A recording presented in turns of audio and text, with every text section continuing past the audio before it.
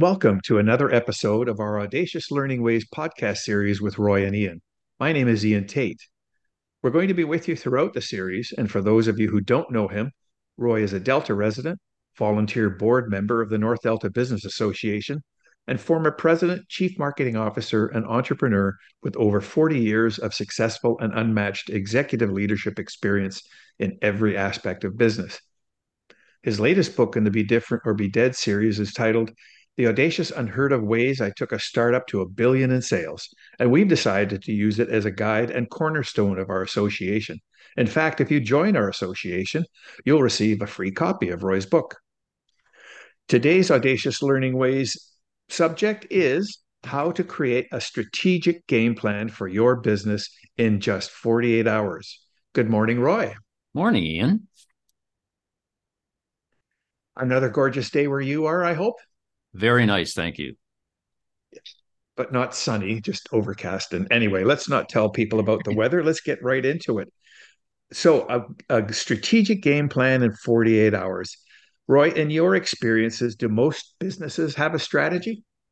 Well, unfortunately, many don't have a formal plan for where they intend to go. I find that large organizations typically will spend more time on developing a plan than medium to small businesses, because small businesses tend to find it difficult finding the time to create the strategy. They find it too expensive.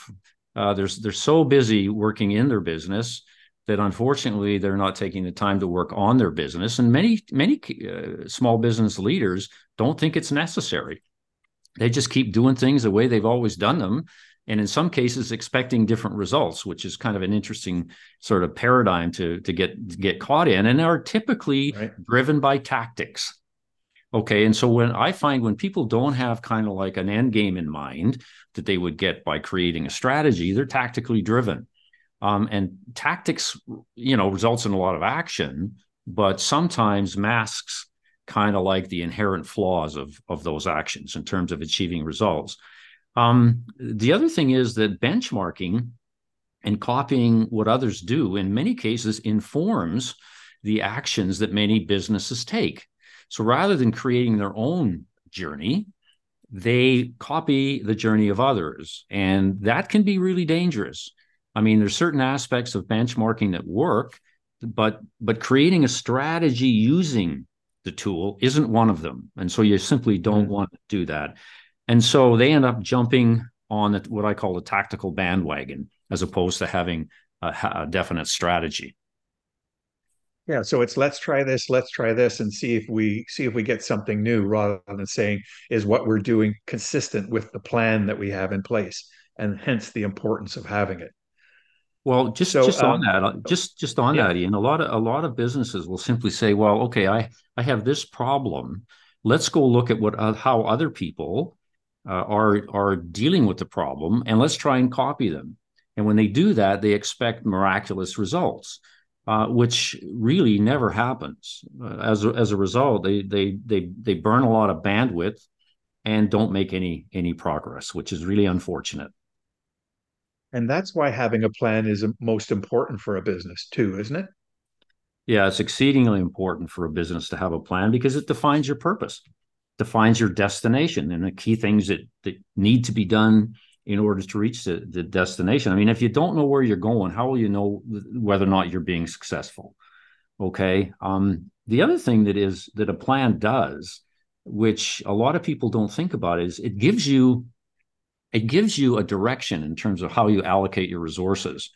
I mean, that's what plans do. A plan is supposed to allocate your scarce resources in terms of money and time into the areas that have the most payback. That's what a plan does, right? So without having that sort of vision and stated purpose, you're going to waste a lot of money chasing stuff. I call it, by the way, yummy. I mean, yummy Mm. is a word that I coined that basically defines tactics that are fun to chase. And the one that I particularly use an example is social media. I mean, social media is kind of like in vogue. It's sort of the flavor of the month and the day and the moment, and everybody chases it. And when I keep asking the question, why are you doing that? and try to relate it to strategy, you get a blank look. Okay. And so you have to start out with a strategic plank and then build everything else from it. As we said earlier, don't chase tactics. The other thing is that a plan is important to avoid dysfunction. A dysfunction happens when people don't have a shared goal, which a plan gives you. And so they create their own definition of what needs to be done. And so you get, people running in different directions, interpreting what needs to be done on their own. And unfortunately, that results in dysfunction, lack of productivity, and cost ineffectiveness. And that's also applicable to any business, regardless of its size, right? We're talking three people behind a counter or 300 people doing some process. It's the same no matter what size of business you're in. Absolutely, it applies to a single solopreneur facing the Right. same things. You need an end game. You need a Yeah. strategy. You need to allocate your scarce resources of time and money, right? You need to be innovative. And that knows no boundaries as it relates to the size or the type of business. How you're going to serve your customers. Anyway, Roy, you've written a lot about why you feel traditional planning approaches are inappropriate. Can you explain why you feel that way, please? Yeah, I'm afraid I haven't endeared myself to many pedantics who write textbook approaches to strategic Yeah. planning. But let me just give you kind of like the Roy's short version of why I feel there's a significant shortfall between how planning is typically done and how it should be done. First of all, it takes too long. I mean, some of these plans can take months, okay, to actually create using traditional methods. Secondly, they're expensive.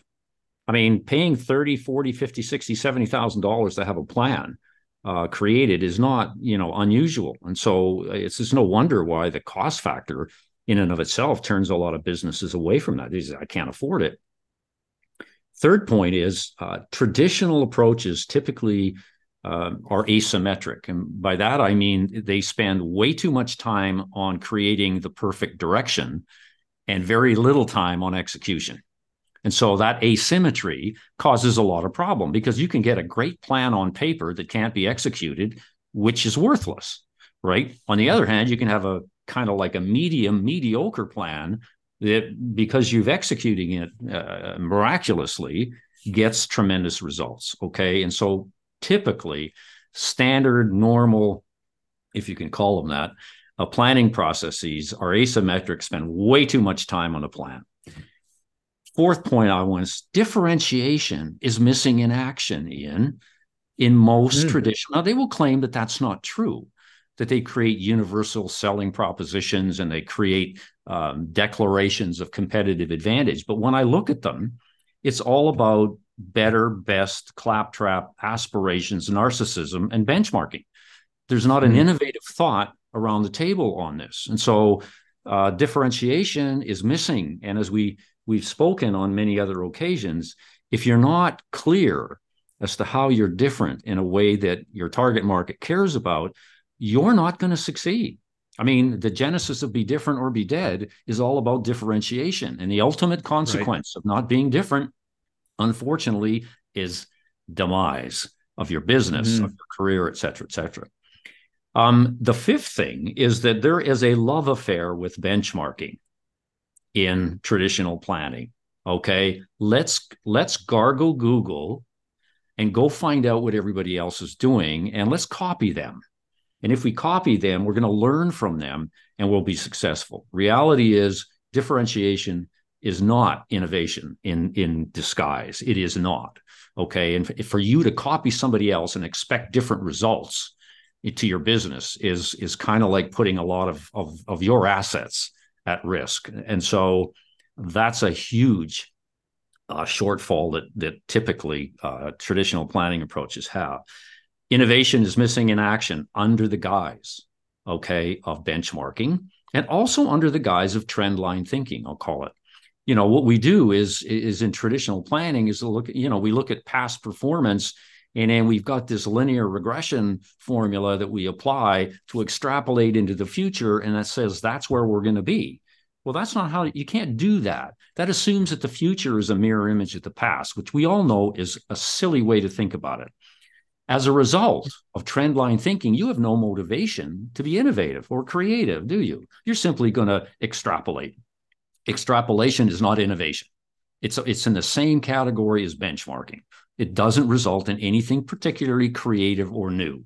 And so traditional planning puts an awful lot of attention around trend lines. As a matter of fact, what they do is they build the modeling industry around that whole thing. I mean, models are built to predict, okay, as opposed to, and we'll talk about this later, declaring what you want and then figuring out how to get there, okay? Really simple stuff.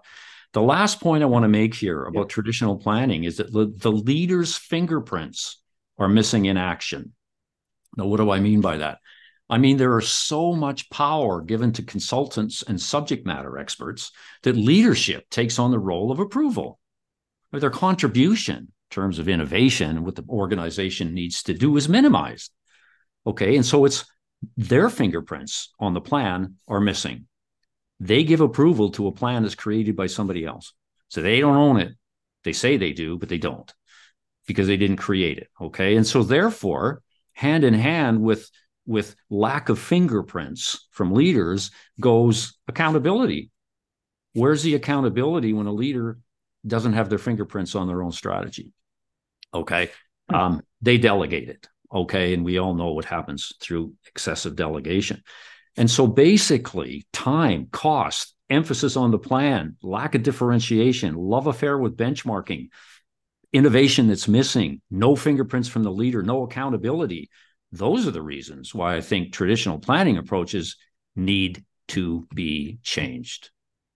And I like what you said about fingerprints too, because if a leader doesn't take accountability for it, the strategic planning process is an insulation factor between them and reality.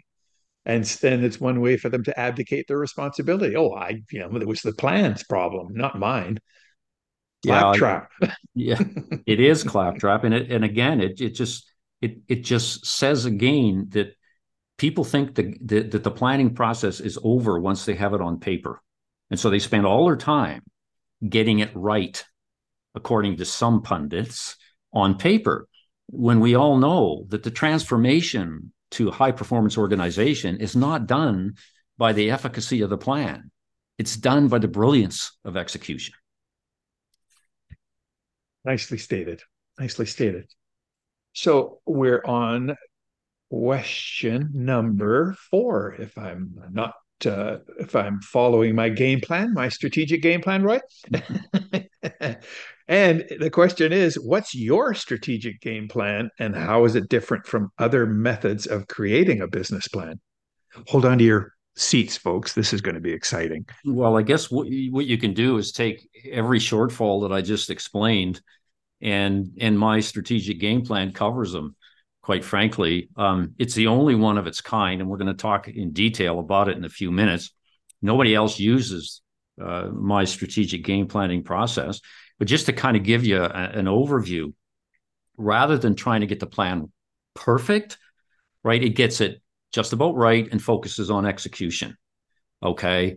It defines the key things that you need to grow, not the possible many, right? There's no brainstorming involved in my strategic game planning process, none whatsoever. It's define the critical few things you need to get 80% of the results, not 100%, 80%. That's close enough.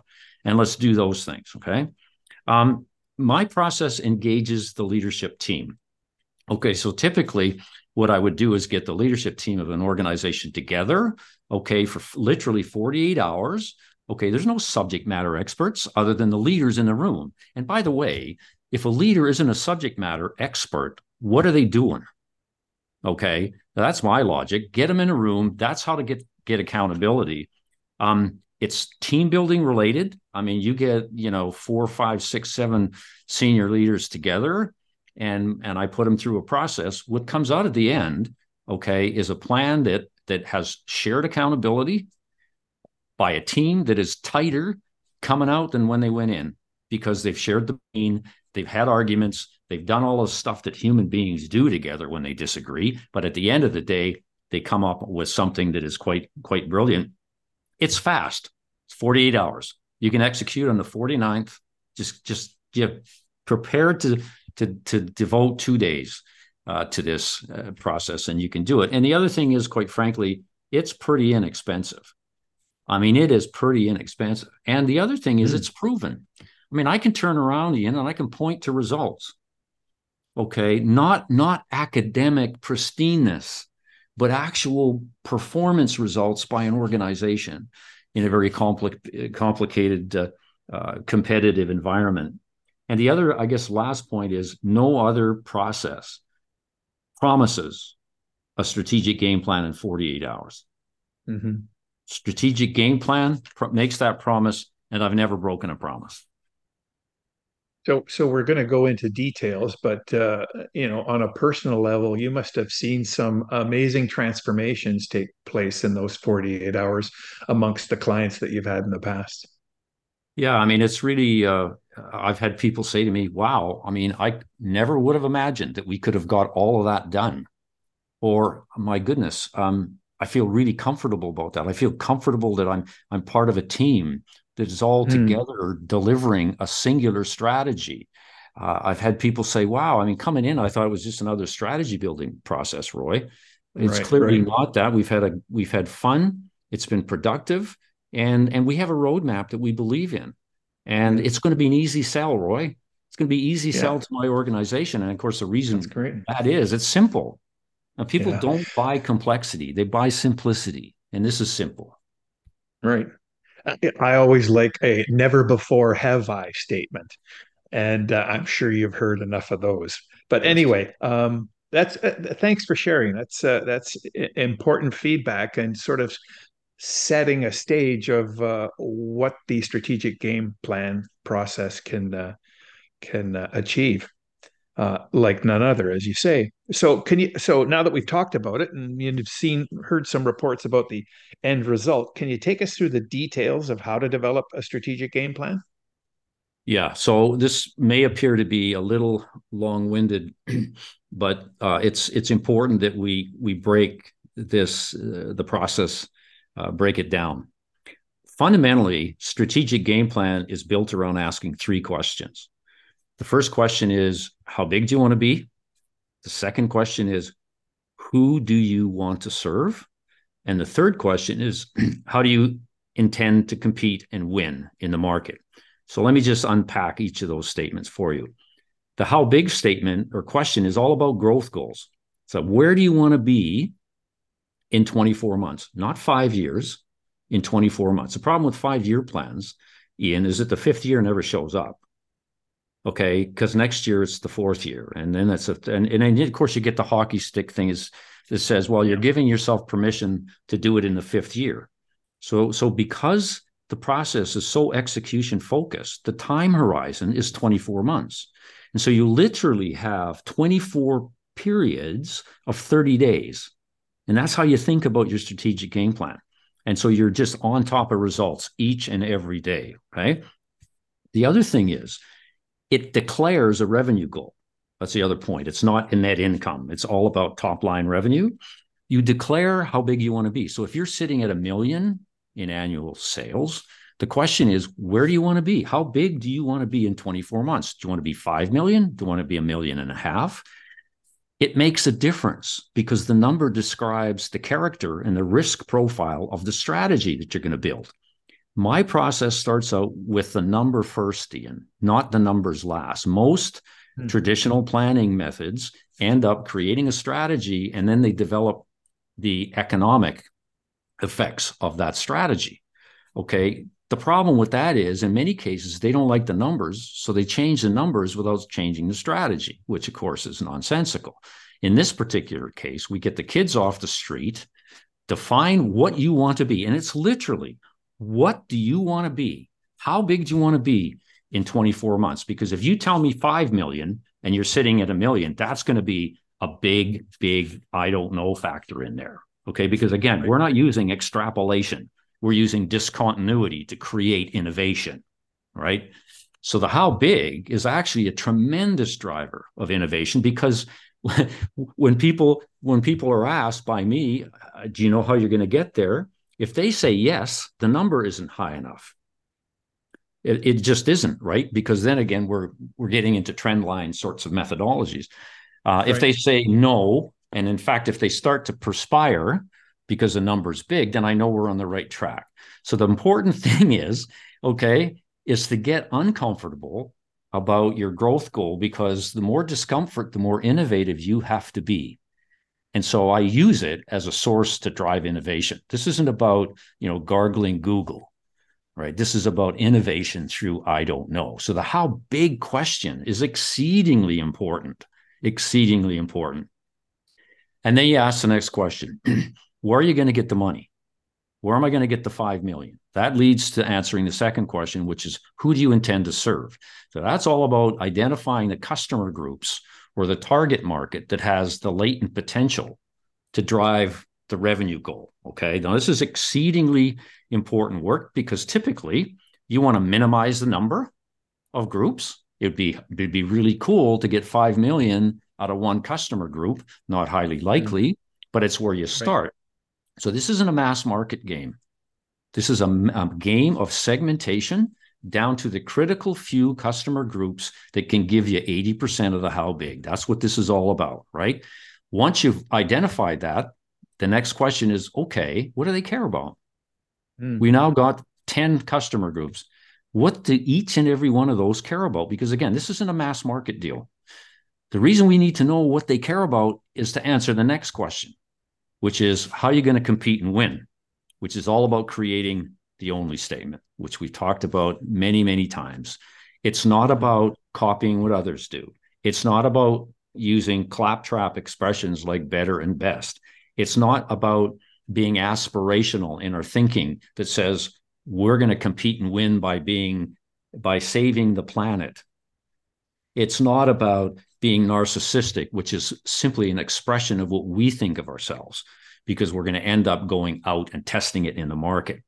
And so the how to compete and win question is all about creating an only statement based on what your who groups, your target customer groups care about. Okay, so it just goes ba-boom, ba-boom, ba-boom. Once we have that, now the other question the other issue I have to raise here, the only statement you define may not be who you are. It may be who you need to be in order to be successful. So once you understand what your customer target groups care about, and you figure out what you're going to do to be unique in that respect, it may not be who you are today. And so we talked before about reframing your business. You have to reframe it to be the only one that actually provides what those customers care about. So you come up with an only statement that's based on what the who cares about. You test it. Is it relevant? Okay, did we get it right? Did we get what the who group cares about? So you go ask them, and you test it with frontline people to make sure that you're relevant. And then you try it, because the only statement is always a draft. It never is permanent. And the reason for that is the world that we're in is so unpredictable and chaotic and constantly changing that nothing can stand the test of time. You always need to be prepared to change it on the run.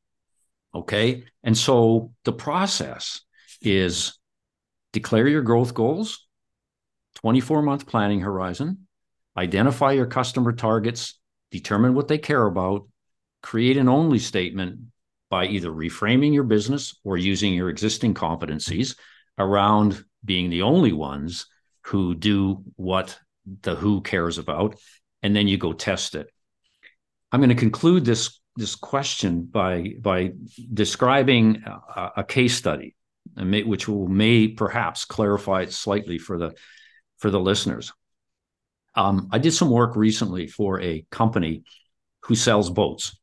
They sell boats to boat dealers. They don't sell them to end users. Typically, they sell them to boat dealers. They came up with a only statement as a result of reframing their business. Okay. And the only statement they came up with is the marine company is the only complete service partner committed to delivering solutions to grow a boat dealer's business. They started out believing that they were in the business of selling boats. We reframed their business, okay, to being one that provides solutions to their customer groups to help them grow their business. So we completely shifted their business on an axis that completely changed their direction. And by the way, just like because they were the only ones doing it, resulted in incredible success. So the question then becomes, well, all right, once we got answers to all of these three questions, how big do you want to be? Who do you intend to serve? How do you intend to compete and win? What do you do? The strategic game plan statement, Ian, is the last element of the process. And so using the case study about this boat company as an example, here's what a strategic game plan statement could look like for them. Quote, we will grow revenues by 25% by December the 31st, 2025, by focusing our scarce resources on the top 100 boat dealers in Ontario, Canada, full stop. We will compete and win by being the only ones who offer solutions that grow the boat dealer's business. That's their strategic game plan. And so what we do with that as a result of answering those three questions. So you can see how the answers morph into a succinct. This isn't a game plan statement on 3 pages, right? It's on 3 lines. And so what we do with that is we then start to say, well, all right, what are the critical objectives that we have to execute on in order to achieve what the game plan states? And so that's it. I mean, obviously, it's much more convenient to actually do this in a workshop environment where we can have questions and answers, because it may seem complicated when you're listening to this, you guys, but it's not. It's really, really simple. I've done this so much and so with so many leadership groups, and they're all just simply amazed at how easy it actually is. And that must give you some tremendous validation in the process you've developed, but also nice to see companies who have developed their strategic game plan thinking in a new and different way and on all of those things that you mentioned, especially how they're going to serve their customers. Yeah, it's identifying the group. Yeah, it's very, very gratifying. And the other part of it that we didn't really talk about is I make a point of following up and having quarterly reviews with the leadership team so that we can monitor progress to make sure that, in fact, the objectives that we've stated and set within the strategic game plan get actually done. And so there's a huge element of accountability on the leadership team there, which, as we said earlier, doesn't exist in traditional planning methods. Well, Roy, thank you for that. And folks, that's a wrap. We hope you enjoyed it. We'll be back again soon with another How to Be Different tip as part of our Audacious Learning Ways podcast series. In the meantime, have a great business day. Goodbye, Roy. Goodbye, Ian.